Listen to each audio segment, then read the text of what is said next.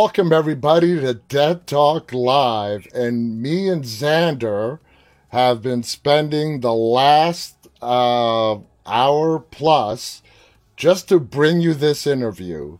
And yeah, Xander, I I I have an IT background, and he was telling me all the stuff his computer was doing, but we're here.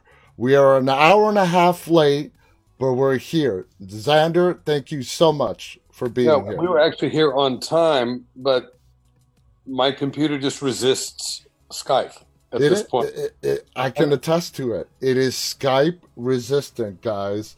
I Uh, used to think that I had an antimatter sort of resistance to all technology, and I was convinced that any computer, anything I came near, would cease to function. And friends that were IT, like serious tech people, would go, I can't explain this. There's no reason why this isn't working. I think it's you. Yeah, yeah. I mean, we were coming up things. I'm like, okay, we're there. We're gonna get it. And then this new problem. But anyway, we're here. I want to thank you, Xander, for the patience that you showed just to be here. And I just thank you so much. It means a lot to me. And let's just get right to it. And I did have notes, and I'm gonna stick to my notes. And what I wanted to tell you, first off, before we start this interview, is in every public appearance that I have seen you in, you are one hell of a sharp, snazzy dresser. I just wanted to tell you that right up front. You have Why? like the best wardrobe, the most colorful wardrobe when you're making public appearances on talk shows. You've got the colorful hats. I would love just to take a look inside your closet. Wow, that's a setup for a joke right there. But I'm going to let it go. I'm just going to let it go because I like to rise above cheap opportunities. Um, you know, uh, I think I think I got like a couple of indications of but from a very early childhood.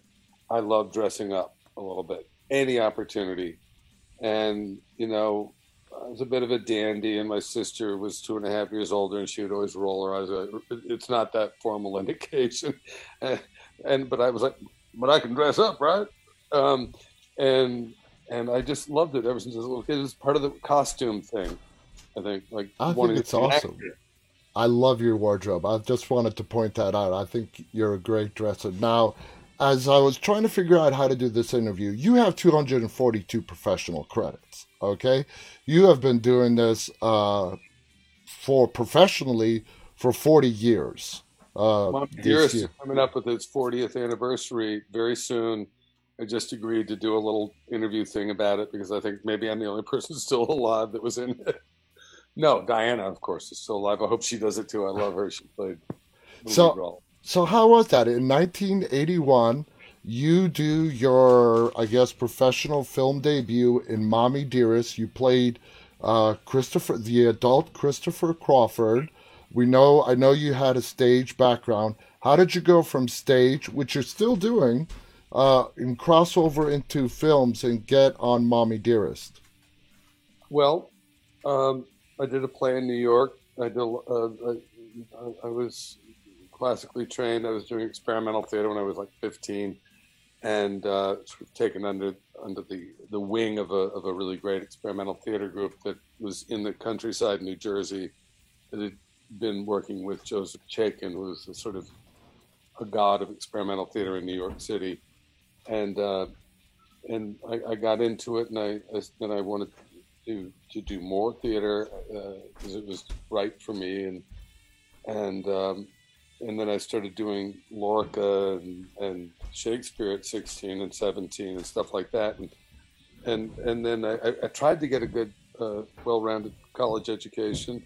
I was bound for, I was in the Honor Society, I was president of my student council. I was supposed to go to a really good school, and then I went to this sort of experimental brainchild of Smith, Mount Holyoke, Amherst, and UMass in Massachusetts, called Hampshire College, Hmm. and it was at its inception a very progressive school, and they allowed you to sort of create your own uh, structure of what you wanted to study, and then you would eventually have to do everything, but in order to graduate. But in the beginning, I just did everything in order to graduate in my major, which was theater and Mm-hmm. art. And after 2 years, I was playing Malvolio in Twelfth Night at Mount Holyoke College, and my parents came up, and my father saw it, and he said, "Man, I don't know what more you would need to do this if this is what you want to do." And he listed the different things that my father did not flatter. And so he said, "So if you want to stay here and get a degree, if you want to go to New York, you want to go to London, I'll back you 100%." And I went, "Well, that's the only degree I need right there. So Wow. I'll go." And I think right now it would be go to London. I was tempted. I was drawn to that, but I went, New York. At the time, it was the 70s. I went to New York, and I studied with everybody there. And then I started doing plays. I was disciplined. I wouldn't just go out and start auditioning for plays until I'd studied for 2 years, so that in my mind I had a degree and in theater. And then I started auditioning, and I started doing an improv company. And it was an improv company with Chris Elliott when I was 19 and he was 17. And he lives in Maine now too. And so we've been reunited. But I did a great play by the wonderful Southern novelist Reynolds Price. It was his first novel that he'd written into a play called Early Dark. And a bunch of agents came. I was freelancing with different agents with every play I did. I hadn't signed with anybody yet, and this guy was like, "Have you got an agent?" I said, "Oh, well, I'm freelancing." "Have you signed with anybody?" "Not yet." "Don't. I'm 10 feet off the ground. This is why I've been in the theater all these years. You reminded me of why I've been doing this. Come into my office on Monday morning." And it was like it was opening night of this play.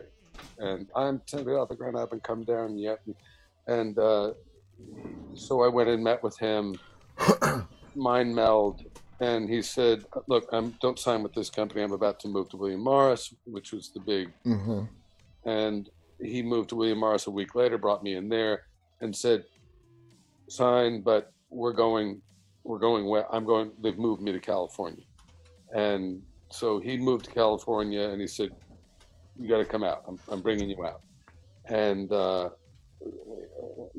got a round trip ticket because I'd never been to California. I was going to be a serious theater actor. Like, okay, I And New do York like, is the place to be for that. yeah.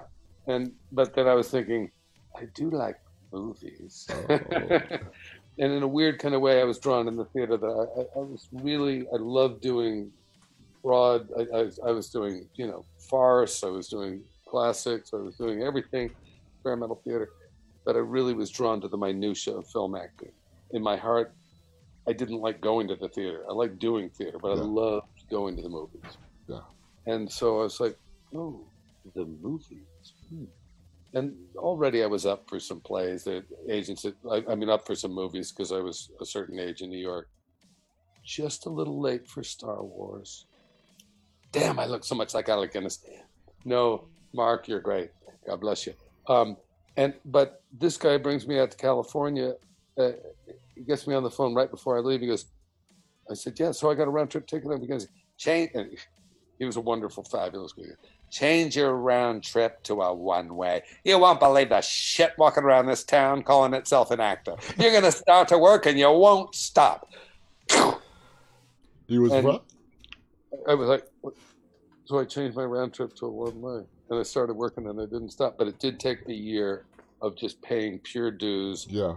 having 8 callbacks for lead roles in things, and wanted to kill myself because I got so close, but they would just keep going with somebody else. I said, "So what about not a lead role? What about just like a nice part?" But this was William Morris, and they weren't interested in that. And so I went with another agent. He was like, "They're making me book Sonny Bono on the Love Boat.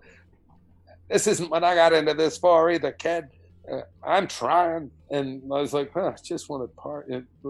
So that's all the people that were sending me out for. And I don't know what it was on theater. I was working all the time, but here they started looking at me like, "You're a little strange." I started to lose some hair at 19 already. I was 23 when I came out, just turned 23, and came out to California. And maybe my eyes were a little more intense up close than they were on stage. I don't know. So they just didn't know quite what to do with me, and they don't know if you're going to turn into a zucchini in front of the camera. They just don't know. Yeah. So I'd sort of fallen apart. A year in, I finally succumbed and took a job in a restaurant because I was going to burn up all my baling hay money, which I'd come out with. Like I'd stockpiled my baling hay money since I was a kid, and I was burning through it. So Hmm. I'm starting to wait tables. I'm going to kill myself. Um, I wasn't supposed to do this. I know I'm supposed to be in the theater, and then all of a sudden I run into him on the street after I've left him, and he hasn't come to see my play. He's gotten out of being an agent, and he's in casting now for something else. And he goes, "How did you know that I would be here?" I said, "I didn't know. I'm shopping for Christmas presents because I can't fly home." And he says, "Go over to Lynn Stallmaster's office now. They've been calling me all day. I just happened to run into him while I'm shopping, and I haven't seen him. And he's like, called you 4 times today. Did you change your number?" All right. So I go over to Lynn Stallmaster's office, and they say, "Go over to Paramount Pictures now." And I'm reading the script. They want Lynn's not here. He's already over at the studio. They've been waiting. They want you to come in. I'd met him in a general interview that Stuart Jensen, this agent, had set me up on, and I had to wear a suit. I didn't have a suit. I stopped at a friend's house, big guy, one of the few people I knew from New York that was there, and the suit's a little baggy, and I look like crazy when I come in. The minute they open the door, they just look at me in the baggy suit and they go, "Ooh, good to see you." And so like, then I read the part, and it was a nervous breakdown scene. So I was about to have a nervous breakdown at that point, and I did it. It was because they didn't even shoot the scene.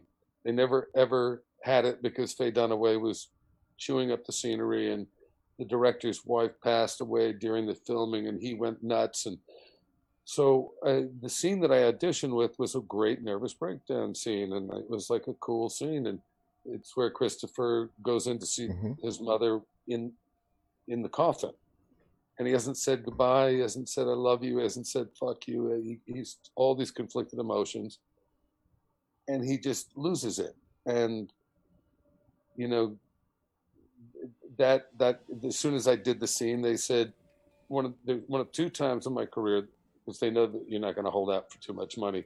They just hand me the script and said, "It's yours." Wow. And I said, it's my birthday today. Thank you. I just came at it like a year ago, and I was about to throw in the chips and go back, and they said, "Well, happy birthday. We can't wait to work with you." And I said, "Thank." And I walked by at Paramount Studios. They have this huge blue screen backdrop for any time they have to shoot in case it's not a clear day. Uh-huh. They shoot against that giant backdrop across the parking lot. And I felt like I was, Mary Poppins. E.T. hadn't been shot yet, but basically I just felt like I was floating across the sky to Wow. get on the other side of the lot to get back to my car. And I just like, they gave me the part. I got a movie, and it's a big, the gates at Paramount are so magical. You walk through those gates and you feel you've been anointed by St. Peter. What a If you, great story. And just the lead up to I'm it, sorry, I went on.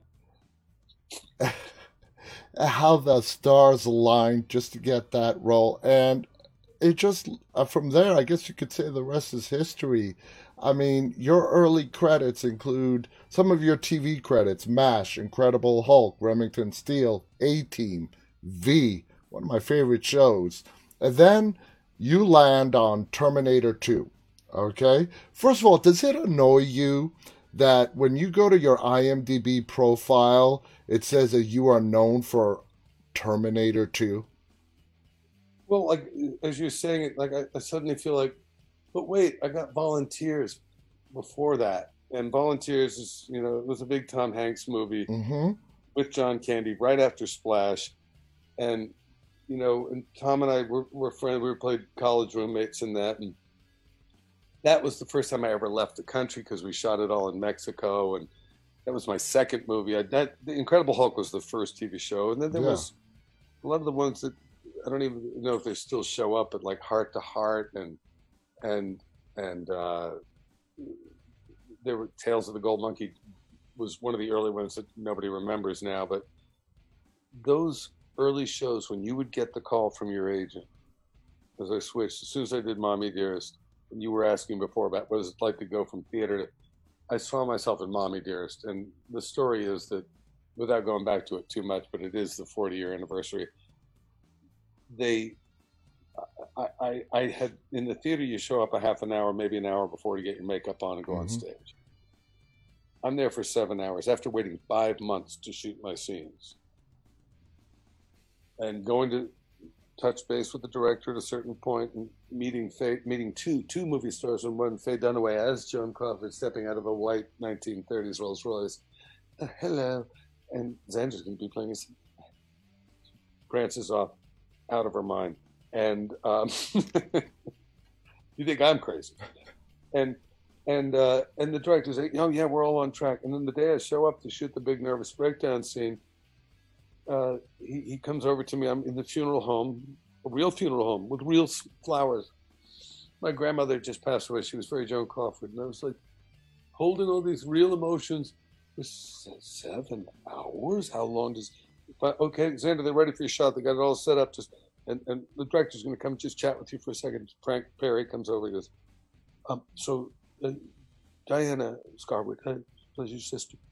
Oh, you know her. You met her. You've already shot the other scene in the lawyer's office. Okay, so this is the final day of shooting, and I get to finally do the big thing. And so she's going to come out from behind the curtain. You two are going to greet each other. You haven't seen each other in a little while, and you're going to go exit. The curtain. Where the body?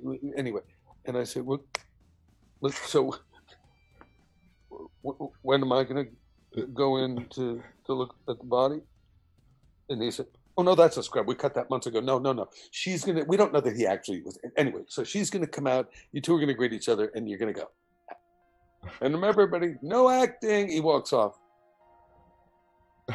A scrub? What's a scrub?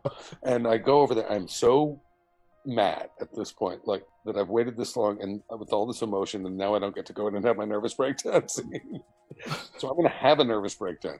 So I go over and like, okay, no acting. So I looked like an alien on LSD, like some sort of like insect from another dimension, with my eyes were like sticking out, and I'm like, when I greet her, and I saw that I went to the cast and crew screening before it opened, and I was like, I'm going to go hide under a rock, and then I'm going to go back to the theater because I need to be seen at a distance because I am too much information, and I don't know. Anyway, I thought I was horrible and that you can't look like I do. I'm too weird. I didn't realize how weird I was until I saw myself on camera. And then, but in the meantime, before the movie had come out, I'd started doing a bunch of TV. Because as soon as you've had the seal of approval stamped on your forehead, you've been in a big Paramount movie before it came out. Yeah. I was working. Yeah. And but I didn't think I would ever work again once it came out. But somehow I did. Yeah. And then I got volunteers, and then I was working, and I was playing a sweet guy in that. But then by the time somehow I'd played enough, I told my agent early on, I want to get used to cameras because cameras aren't used to me and I need to get used to them. We need to build a relationship. They've got a different bad guy on every episode of television as I see it. So I need to, like I trained as an actor in the theater, I want to train as an actor in camera. Just get me any bad guy, because already at the time they were resistant to racial profiling as whether black or Latino. They didn't want to keep making those guys the bad guys. So, but if you were a little bit starting to lose your hair and you had crazy eyes, perfect. And I had theater chops. I could do any accent. So I was playing German terrorists. I was playing, speed freaks. I was playing, crazy psychos. And I could go into the office and everybody said, they need to see it walk in. They need to see, they don't have an imagination in Hollywood. Like in the theater, they respect craft. They just need to see the guy walk in. Mm-hmm. So I was a makeup artist in the theater from early on because I'm a painter and a sculptor, and that was what another whole conversation. I would go in and make myself up to look crazy like I need to, Joking. But I would at the time break the capillaries and or redden the eyes and or decay the teeth and darken, put shit in my hair and just go into the office and go like, huh. And they, because mommy dear, so I got the part because I look like in the baggy suit and I Yeah. look like, and they said, so would you be willing, I remember in the Mommy Dearest interview, I'm keeping this whole interview is going to be about Mommy Dear. They said, would you be willing to lighten your hair a little bit? And I said, um, well, I knew he was supposed to be damaged. And so I remember answering, I haven't been out in a long time, but if I go outside and just with a little bit of lemon juice, I know that a lot my hair will go blonde again. And like they just, he's fucking crazy. He's perfect for this. And they gave me that part, and they go, no, we'll lighten it. You're fine. Just leave it the way it is. And because I can go outside, I'll go outside. But so I would go into the rooms like I was fucking crazy, Uh-huh. but I would be nice. Yeah. But I'd be like, so and they say, so are you ready to read? I go, no, it's I've been reading this whole time. yeah, what? And and then I would get parts, but the word got around that I was a fucking psycho. I don't know how that got around, but that I would always show up on time. I would always have all my lines memorized. They would never have to do another take because of me. And I was no trouble. So I kept getting work. But there's a little bit of a like, but I made a vow to myself because I was a little baby hippie, and I went, if I'm going to play bad people, if I'm going to hold a gun, if I'm going to do this shit, I'm going to make it repulsive because I don't want to encourage anybody to do anything bad to somebody else, or it's going to appear on my Akashic file, and I won't do well in the next Bardo because I know that I shouldn't. And so I do something that actors don't do, but you willingly sacrifice your vanity in the service of a role. Yeah. To help tell a story. And on a spiritual level, you make wrongdoing ugly. You don't make it sexy. You don't make it vile. Yeah. And then people won't want to behave that way. It was my thinking. But then I can remember, like, I would go and would chat up a casting director, but they'd seen me in things and they'd heard the stories. And I just remember Mally Finn is one of my favorite all-time casting directors who cast Terminator 2. And I can't remember whether it was the interview for T2 or something else after that or before that. And I just said, I think it was some big Joel Schumacher movie that was after that. And I said, well, Mally, can I read for this part? And like a nice guy. And she'd go, come on, Xander, let's face it. You're never going to play the nice guy next door. And I went, ask every old Jewish lady in my neighborhood, just go up and down the street and ask them who the nice guy next door is. Just ask them. Come on, we're going to go now. No, I know. I said, because they'll all say it. It is. I'm the goyish, I'll change the light bulbs on Saturday. I'll do anything, and get them whatever they need. And because I've always been the nice guy next door, and I take pride in that. And ask all the neighbors now. But she just said, you just have that lean and hungry look about you. Oh, okay. And you're like, what exactly does that mean, lean and hungry? Well, I didn't know until I told my mother, because my mother was a Texan and she had me in her 40s and back and visiting her. And she says, honey, I see you as such a sweet boy, but they just have you pegged for a weirdo out there. And I said, yeah, I don't get it entirely. I guess I did too many of those characters early on. But just the other day, I had an interview with a casting director who I really like, and I think we're really friends. And she said that I just have that lean and hungry look about me. And she goes, Wow, that's exactly what they used to tell me. Looking at all your roles, uh, you're not the bad guy. I don't see you as the bad guy, whether it's in 24, okay, where your character ended in 24 making a sacrifice. That's the closest I ever came to redemption as a human, as an actor. Yeah, you sacrificed yourself to save Jack Bauer and help him in against the terrorists, which was a part of every season of 24. But I saw you as the character that you just want to come up to and just give a smack to the back of the head of that character and say, snap out of it, get your head out of your ass, stop being, such a dick to so and so and whatnot. Not the kind of person that you would want to go to and like kill, like characters like bad antagonists that you see on TV that you just want to throttle them with whatever, a baseball bat, Well, it's because you caught into my career like on the I'd already done those roles. And Mm-hmm. I'd done them. I'd actually in my 20s, I did it a few too many times and felt like it was starting to, even though I had my moral thing about like make them bad, it was a negative energy. And I tried different ways I would get into. I would play psychos. I played the bad guys for a while, but not in big movies. Yeah. I played them in a bunch of TV stuff. And like for Michael Mann and for serious good TV.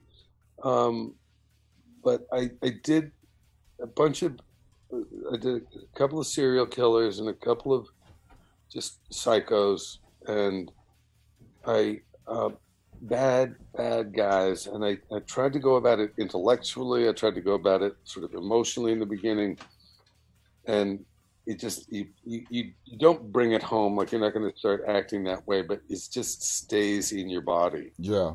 and it stays in your head and you're trying to because you're trying to be good when you're young you just want to get into it and stay into it and I would listen to like crazy music right before and then I would go and I would just stay in this place and it just felt like it was not good Mm-hmm. and I remember one of the last ones I did was I was doing LA Takedown for Michael Mann before we did Heat. I was the only guy that was in both, but it was the exact same script as you may know. You're a Yeah. cinephile.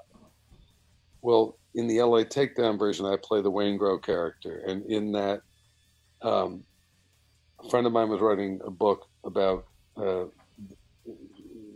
She ended up writing for Rolling Stone. All these great. She's a great writer, Jennifer Allen, and it was about a book about the fans of the hardcore like fans of serial killers. She was writing a book about Richard Ramirez, the Hillside Yeah. Strangler, and he was on trial at the time. And I went down to I did drawings for her for a book, and I was down at the criminal courts, and in the back of the fucking courtroom, drawing Richard Ramirez.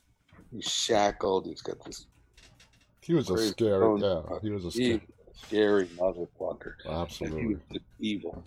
And he had all these fans that wanted girls that wanted to marry him and stuff. And she was writing about that phenomena, and he was shackled, and he could sense that I was drawing him. He was all the way at the front, and you could just see, and he was rattling in his chair, handcuffed behind him. He was like heaving back and forth. And I just remember he did this one thing where he just like turned, and I was all the way up in the balcony.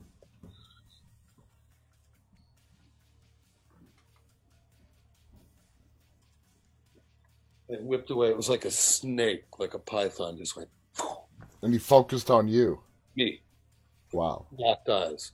Like he was facing the other way, and he spins around, pivots, and nails me.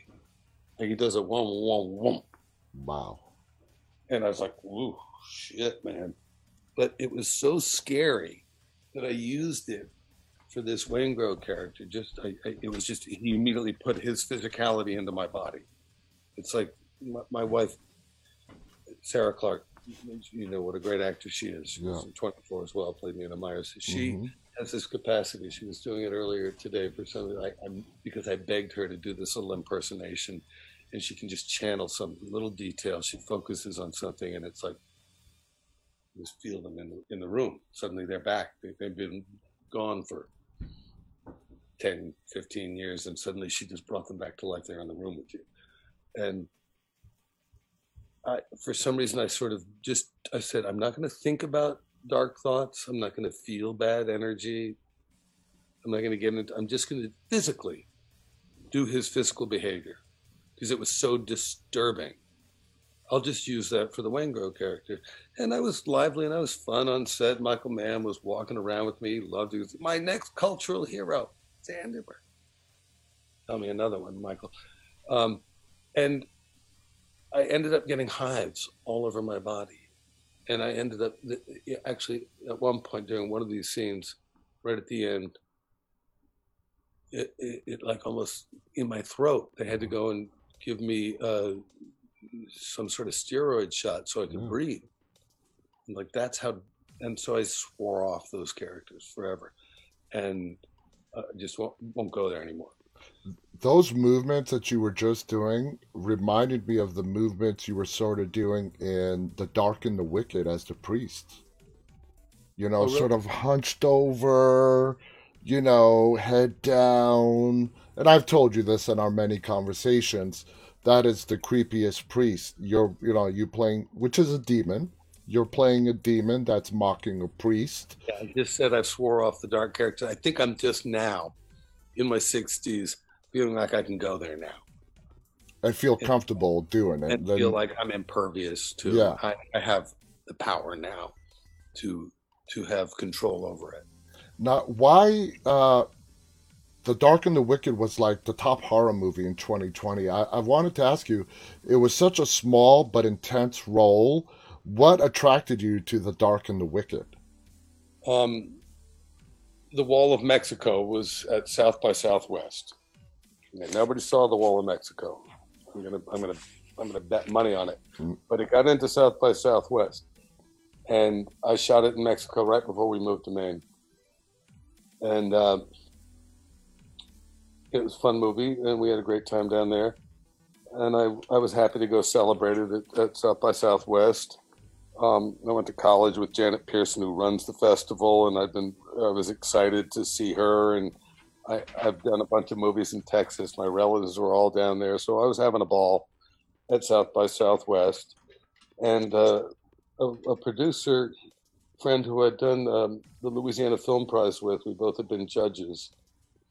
Gregory Kallenberg, I'm going to give a shout out to him and the Louisiana Film Prize because they do such a beautiful thing with famous chefs and or just great chefs, star chefs, and great musicians and films. And they give a film prize to young filmmakers that make movies, short films in Louisiana. They give prize money for them to do their next movie there. And it's a really great thing.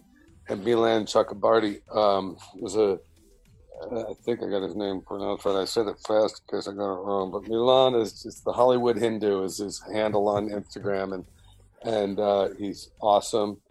And we'd become great friends as judges in Louisiana. And so he comes up and says, "Xander, what are you doing next week? You're in Texas. What are you doing next week?" And I said, "I'm going back home. I guess the day after tomorrow, I think." And he goes, "No, you're not. Please." And I go, "What?" And he goes, read the script. It's so good, and we need you. And my manager somehow had people in it, um, like the main people, and he was like calling me around the same time, going, "They really need it. They would love to." And so I was like, "Okay, what is it?" And I thought, I'll just channel my evil Texas relatives. No, I don't have any evil Texas. I have a lot of Texas relatives, but I would go down there and okay, they did a little bit of weird table tipping and stuff like that. They were a little seancey and a little creepy. Mm-hmm. Some, and I thought, but they were also very, very very Calvinist, and you're on the buckle of the Yeah. Bible Belt down there.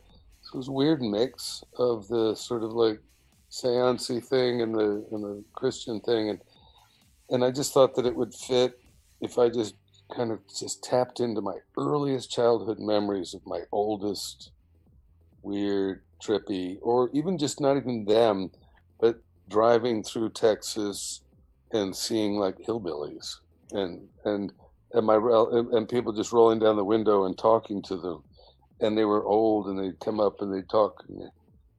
Well, my goodness, look at you now. Y'all getting to be a big boy now, aren't you? And I was like, ooh, how do I roll this window back up?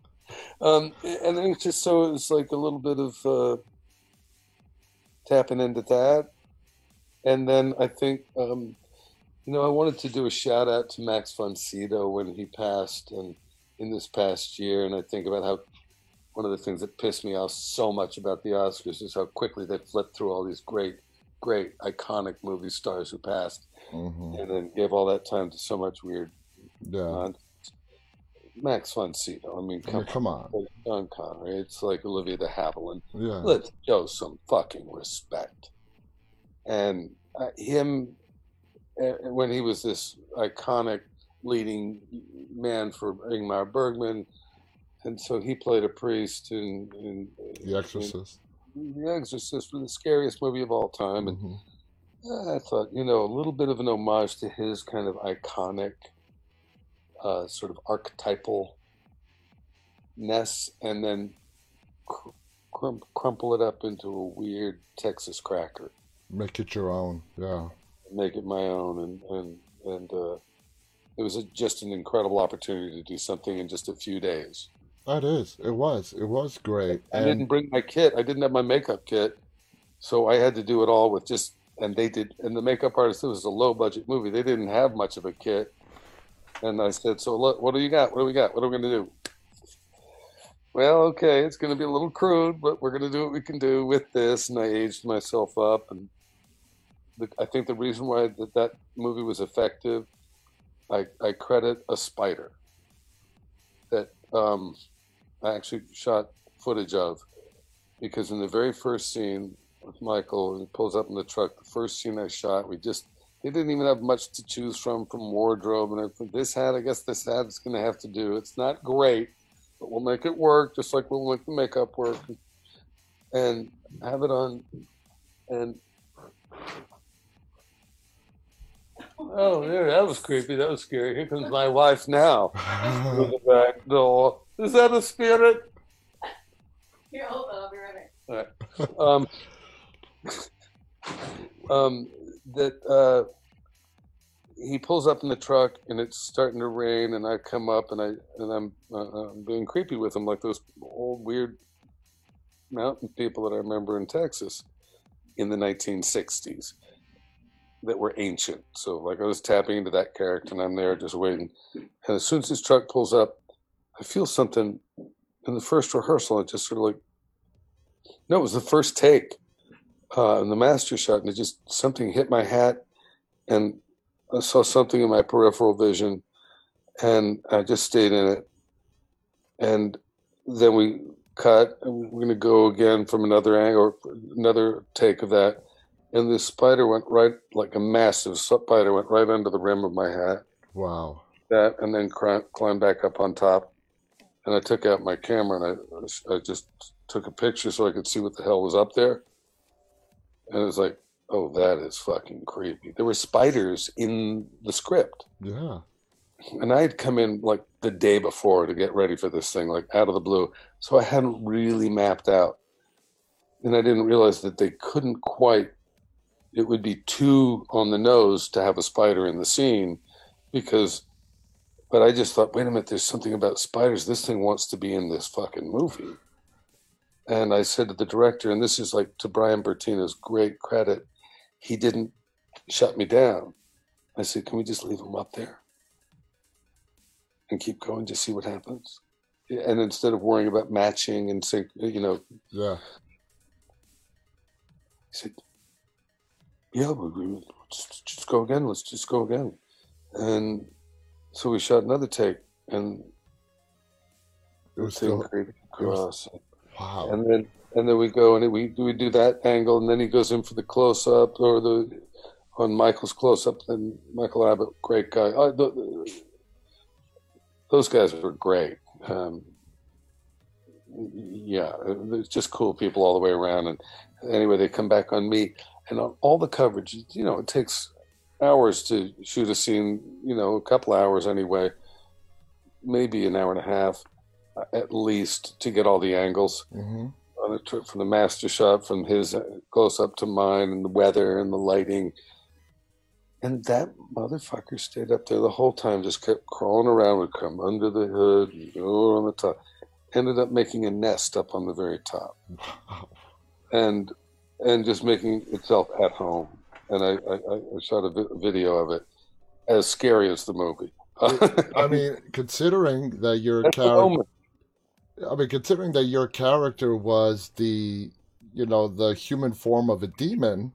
You know what your story reminds me of? Like the Amityville Horror Story with the flies.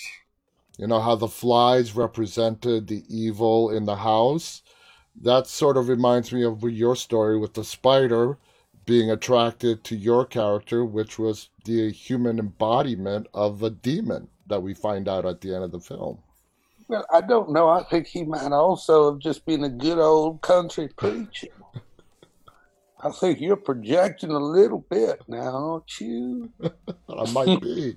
I might be. We like to leave it an open question as to who and what the devil is. Yeah, that's spooky how you could do that, man. That really is spooky. What was the first big budget film that you walked onto the lot of and said, damn, this is something like I've never done before? Well, obviously the first movie you do is like nothing you've ever done before, and certainly we've talked about Mommy Dearest All We Need To.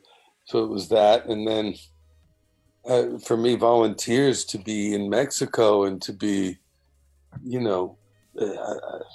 just all of that, and I was just so impressed by everything, just being in Mexico, but Terminator 2, was just, well, I will say Sid and Nancy, I credit Sid and Nancy with making my career. I don't know if people have seen it. Siskel and Ebert both put it in their top 10 of the 80s. We shot it That was a great movie. 1985, and I played a sleazy drug dealer, one of those guys you smack in the back of the head and says, "Get out of here!" He was an asshole. He was a drug addict. He was a junkie and a dealer of heroin, and bad guy. But he was like dealers can be. I've heard. I knew pot dealers. I didn't know hardcore dealers, but there was just something in New York. My sister was friends with a guy from art school, great artist, but he sold weed, and he's gone now, so bless his soul. Ernie Baldaro and his cousin Jackie, and the Baldaro, they used to come to see Xander. You're gonna do a play? We're gonna come see you in a play. That's great. I love fucking theater. You ever go to theater? Ernie, come on, we're gonna go. We're gonna Jackie, come on. And these guys would come and see me in these plays, and they'd be like talking, and they'd be drinking. And no, we don't do this in the theater. Shh. And she was there to do it. Great, huh? Like, no, shut the fuck up. Don't ever come and see me in a play again. But I would go and hang out just to study their behavior.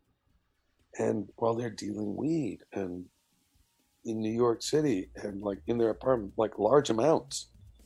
If they had a cousin that was a cop that would fly in from, Florida. And anyway, it was a fascinating subculture. And then they would get me into Studio 54 when I was 19, 20 years old with all the... I grew up in New York City, and for me it was the Limelight, which has sort of like the reputation of what Studio 54 had back in the day. Yeah. And in the day, so to get in, and they obviously had connections. I think there was a little bit of that cocaine involved as well. Because they seemed to have a good connection with the guy at the door, because we always got in, whoever. And thank God I was always allergic to cocaine. But I watched these guys do their dealing, and I used their for my character in Sid and Nancy. And I did my makeup for the audition. Vicky Thomas, great casting director, has me in, and that was a game changer for me, that one. And I did my makeup, and I had a bottle of beer like I'm drinking right now. It's a weird Maine beer. Wow. And I got it across the street, and I had it in a brown paper bag, and you could smoke in offices back then. I didn't smoke, but I got a pack of cigarettes so I could get one, let it go in my eyes, and I looked fucked up when I walked out of this. Hey, and Vicky's looking at I had one of these cheery little like young, hopeful resume pictures, and I hate the picture. I've seen it since. Woo. And she's looking down and she goes, "Nice to meet you, Sandy. You look so different from your resume picture." And I go, "Yeah, it's nice to be able to go to an audition. We don't have to get all spruced up." and she's filming the whole thing, and then I improvise in character. I do the whole thing, and I get the part. They send it to London. They're shooting in Paris and London at the time. They've already started filming. They're shooting in chronological sequence before they get to the New York City sequences. They fly me in, and I go to the set. Before I go to the hotel, they drop me out. They bring me to the set for costume fitting, and I think we've already done that in LA. I can't remember, but pretty much had the whole thing worked out. Go to the hotel, come back to set. They bring me to meet the director because he's cast me off a videotape. Alex Cox, he just had done Repo Man, about a year older than me, but he's like Ichabod Crane, very tall, very strange, very punky, spiked hair at the time. And so Alex, we want you to meet Xander. Alex, he says, "Oh, you're so clean." I thought somehow we had miraculously discovered a junkie who could act naturally in front of a camera, but oh well. I used many of your ad-lib lines, incorporated them into the script, so I couldn't, with good conscience, not give you the part now. All right. So anyway, he walks away. He was so disappointed that he hadn't found a junkie who could act naturally in front of a camera. He was just like, "Oh, you're so clean." So I went back to the hotel and I made myself back up, and I stayed in character the whole time, just because that would have been a disappointment to him and everybody else if I had. And so it's weird, that one. And I just working with Gary Oldman, his first movie, he was so magical. Roger Deakins, Gary and Roger both got their first Oscars year before last. Finally, Roger Deakins, the greatest. It's up there with Sven Nykvist as the greatest cinematographers of all time. And just being with Alex, and he'd written the script with his then wife Abby Wool. There was such a confluence of energy and talent in that, and Chloe, who played Nancy, just everything. It was a great movie. I mean, there's no other way around it. It was a fantastic movie. All the way around. Speaking of Gary Oldman, I saw him in a brand new movie yesterday, The Woman in the Window. This has a great cast with Amy Adams, Gary Oldman, Julianne Moore are in this film. What? I've been Julianne Moore's husband in Safe. Yes, you have. Yeah, Adams, I had a phone conversation with on film in one film. And yeah, I feel so honored to have worked with. You've worked with everybody. You with Tom Hanks, even though you guys shared no scenes in Apollo 13, your character in Apollo 13, which was the NASA press person, your name was Henry, right? Yeah. I'm trying to put it in the right frame of words. You were not a bad person, but again, the type of character. A PR person. Yeah, the PR person on film and not be thought of as a bad person. How did you approach that kind of character? Like when you're talking to Tom Hanks's wife, and you're like, well, the news might show a little bit of this later on, and because they didn't show the broadcast while the Apollo 13 crew were doing it live, and you're trying to reassure the wife that the news might show some clips of it, sort of like, Why? And she's asking, why didn't they care last week when they were like, yeah, going to the moon? Because suddenly they weren't getting the coverage. They've already been to the moon. It wasn't a big story until they were in danger of not surviving. exactly. He said, it's like, well, it's news now. People they're involved. It's so simple. It just, he's an innocent on a certain level, delivering bad news. Don't shoot the messenger. It's like, well, people are engaged now, and he should have been more tactful in that moment and said, I know it's so messed up that they weren't covering it before, and they should have been, and now they want it because, but they wrote it that this is a guy in that culture. Like, well, this is what puts eyeballs on screens. Yeah. It's not personal, and I guess that's what made him such an asshole. Is not playing him like an asshole, but just like, well,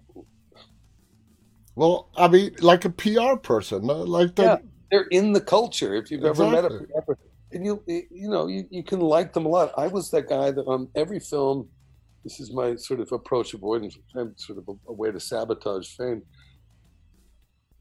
I could be on location in a foreign country, and we'd all be in a culture, we'd all be like hanging out, and then suddenly somebody would show up in the middle of the run of a picture that's not a new character or an actor. It's the rest of the crew's there all the way through, and like, who's this new person?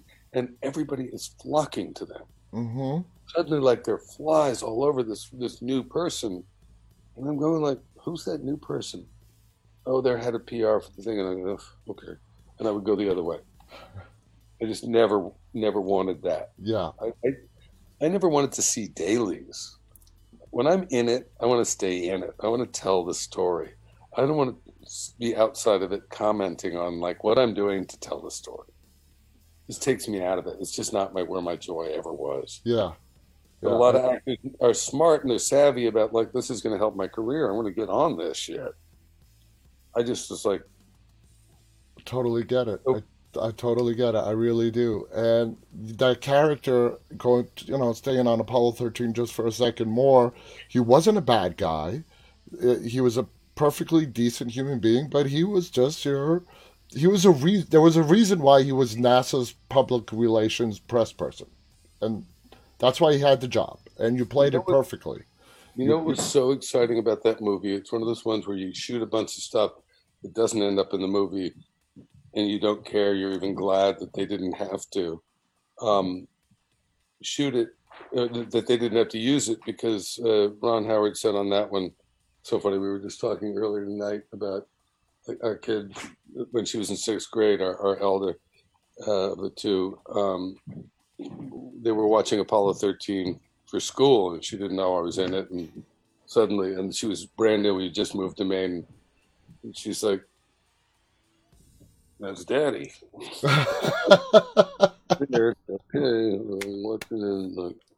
the only one that knows, and not everyone knows yet. And I was joking tonight earlier, because I look more like her then than I do now. And I look like me now, but. Yeah, it was such an amazing movie to work on. And Ron, we had space school for 2 weeks, solid weeks, like crash course in NASA essentially. But they had recreated NASA so effectively, so meticulously. NASA of the 60s was on the back lot of Universal Studios, and I remember when the NASA guys showed up to teach the classes. Had been there in the day, and they walk into the set and they go, "Man, I haven't been here." And like, wait, I'm not here. I'm okay. It messed with their heads how accurately they recreated it. Yeah, and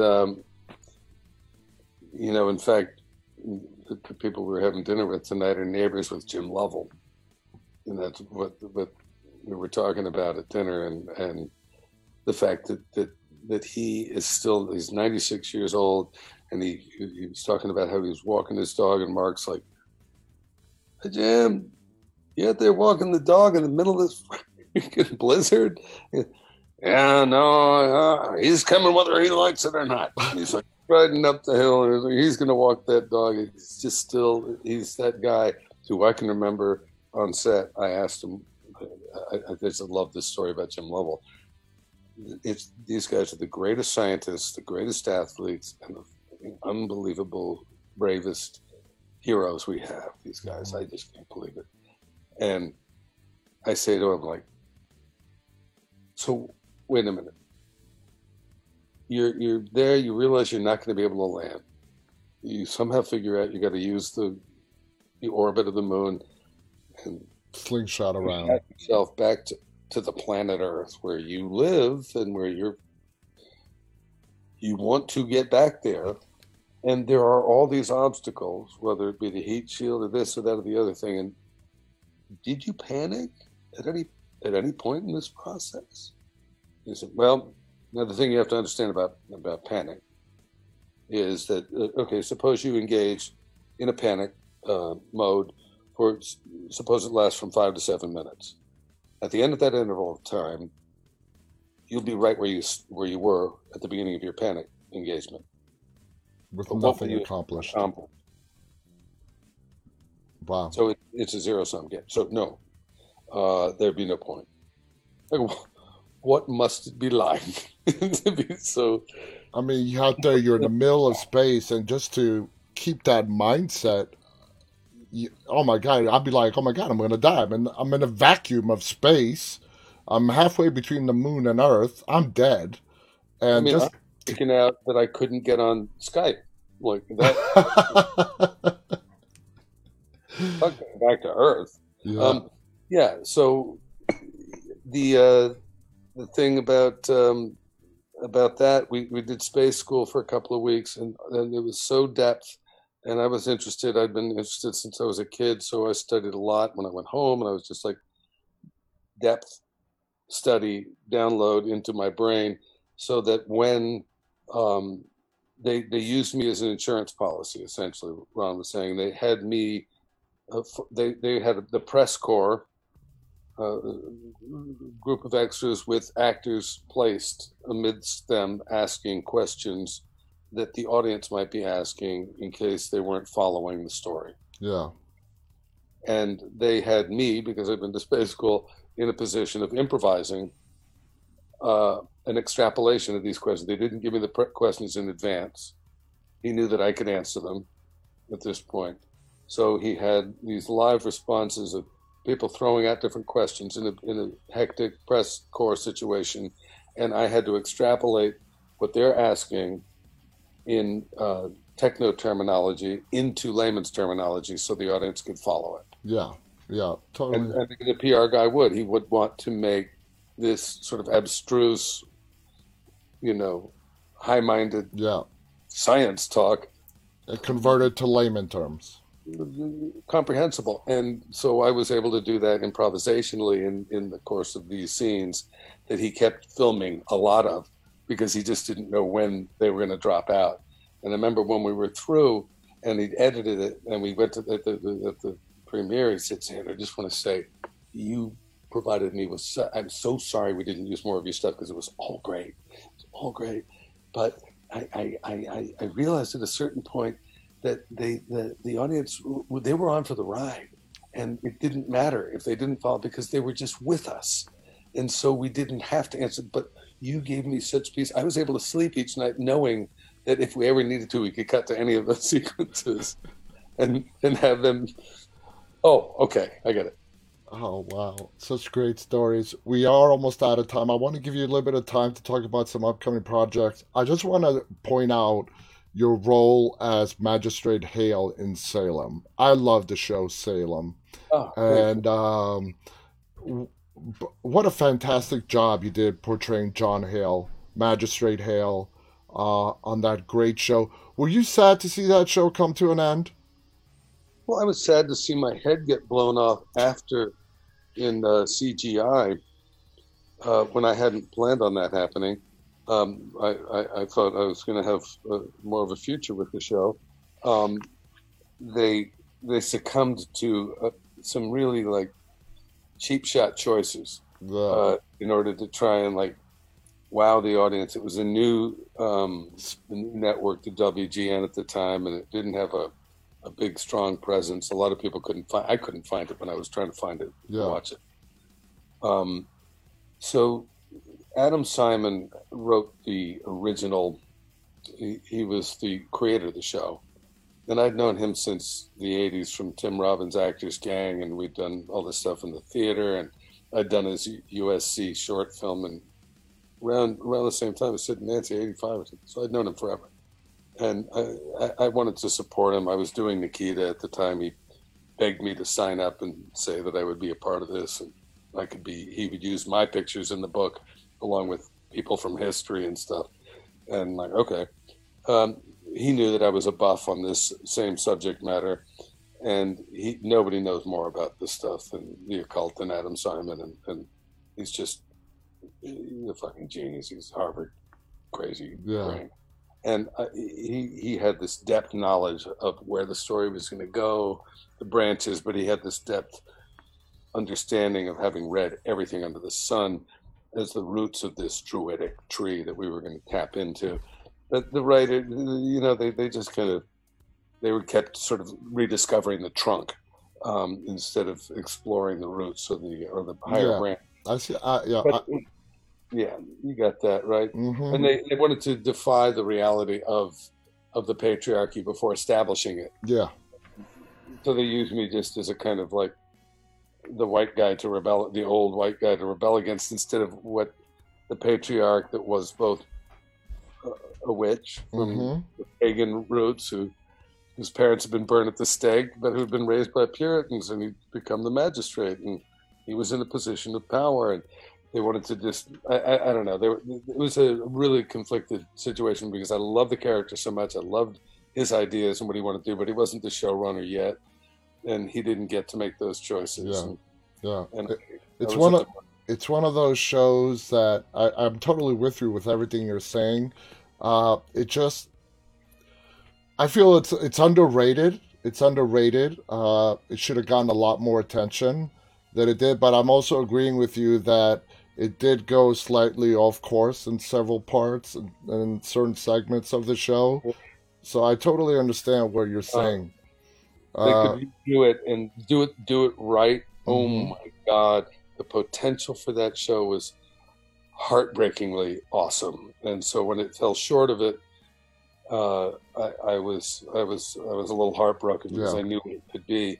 But just the atmospheres they created, and Joseph Porro with the costumes that he made for that show, and I mean It was that brilliant. thing, It was the brilliant. sets that they made, Oh, recreate. Oh, God, it was so fun just walking into those sets and those costumes.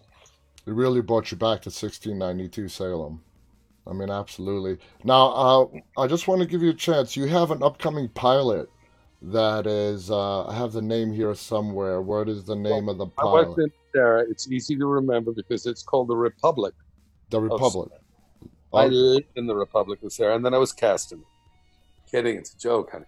Um, and it's about a little town in New Hampshire that was the maps were drawn in the 1850s, so that it was Canada, and then the year later it was America, and it remained an exception. So when the mining company comes in to tear the town apart, the girl who is the main character, Stella Baker, fabulous actor, some great young actors on this show. Man, oh man. Anyway, it's like a cross between the Gilmore Girls meets West Wing. It's a lesson in civics. It's about a little town becoming its own country, becoming a wow. republic, That sounds and in interesting. order to protect itself from invasion of mining corporations. And I play the deadbeat dad who's been missing for a long time that suddenly shows up, and it's to his advantage because it's a non-extradition country. And he's wanted by the FBI, but he's wanted, as it turns out, for a pretty good reason because he published a lot of classified information Oh, about corruption. So Wow. anyway, that's all I'm going to say. That's probably all I'm allowed to say. It's probably more than I'm allowed to say. Yeah, you said quite a bit. When and where can we expect to see this pilot? New slips. Um, it's on the CW starting June 14th. June 14th. And it's called The And you know, Republic of Sarah. yeah, and we've Sarah and I watched it. They gave us the link to watch the pilot and then certain episodes that I'm in the beginning and stuff. I don't come in until a little ways in, so bear with me.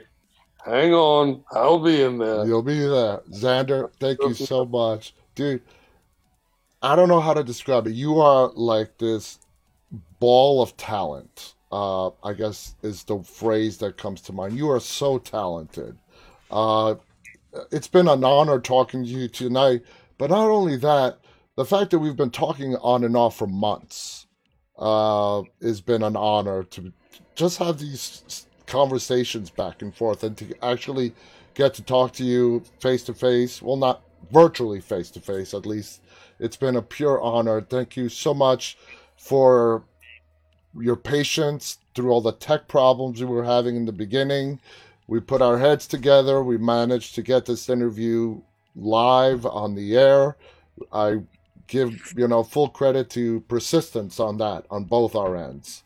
On both our ends, yeah. And my 11-year-old Roan had tried to open a new app on her thing, but her school doesn't let her do that stuff. But we tried everything. Yes, I have techno resistance, and I thank you. It's been a pleasure dealing with you. I love smart, intelligent, kind, thoughtful people like yourself. Thank you. And I like all people, but I got a soft spot for people that really are as tuned in and Thank you. That means so much. I'm not going to hold you any longer. It's late into the night. Thank you so much for joining us, for being a part of this interview. Guys, thank you so much for tuning in. Have a great weekend. On behalf of Xander and myself, stay safe, guys. And as always, stay walking. Till Monday, have a great weekend. Bye-bye.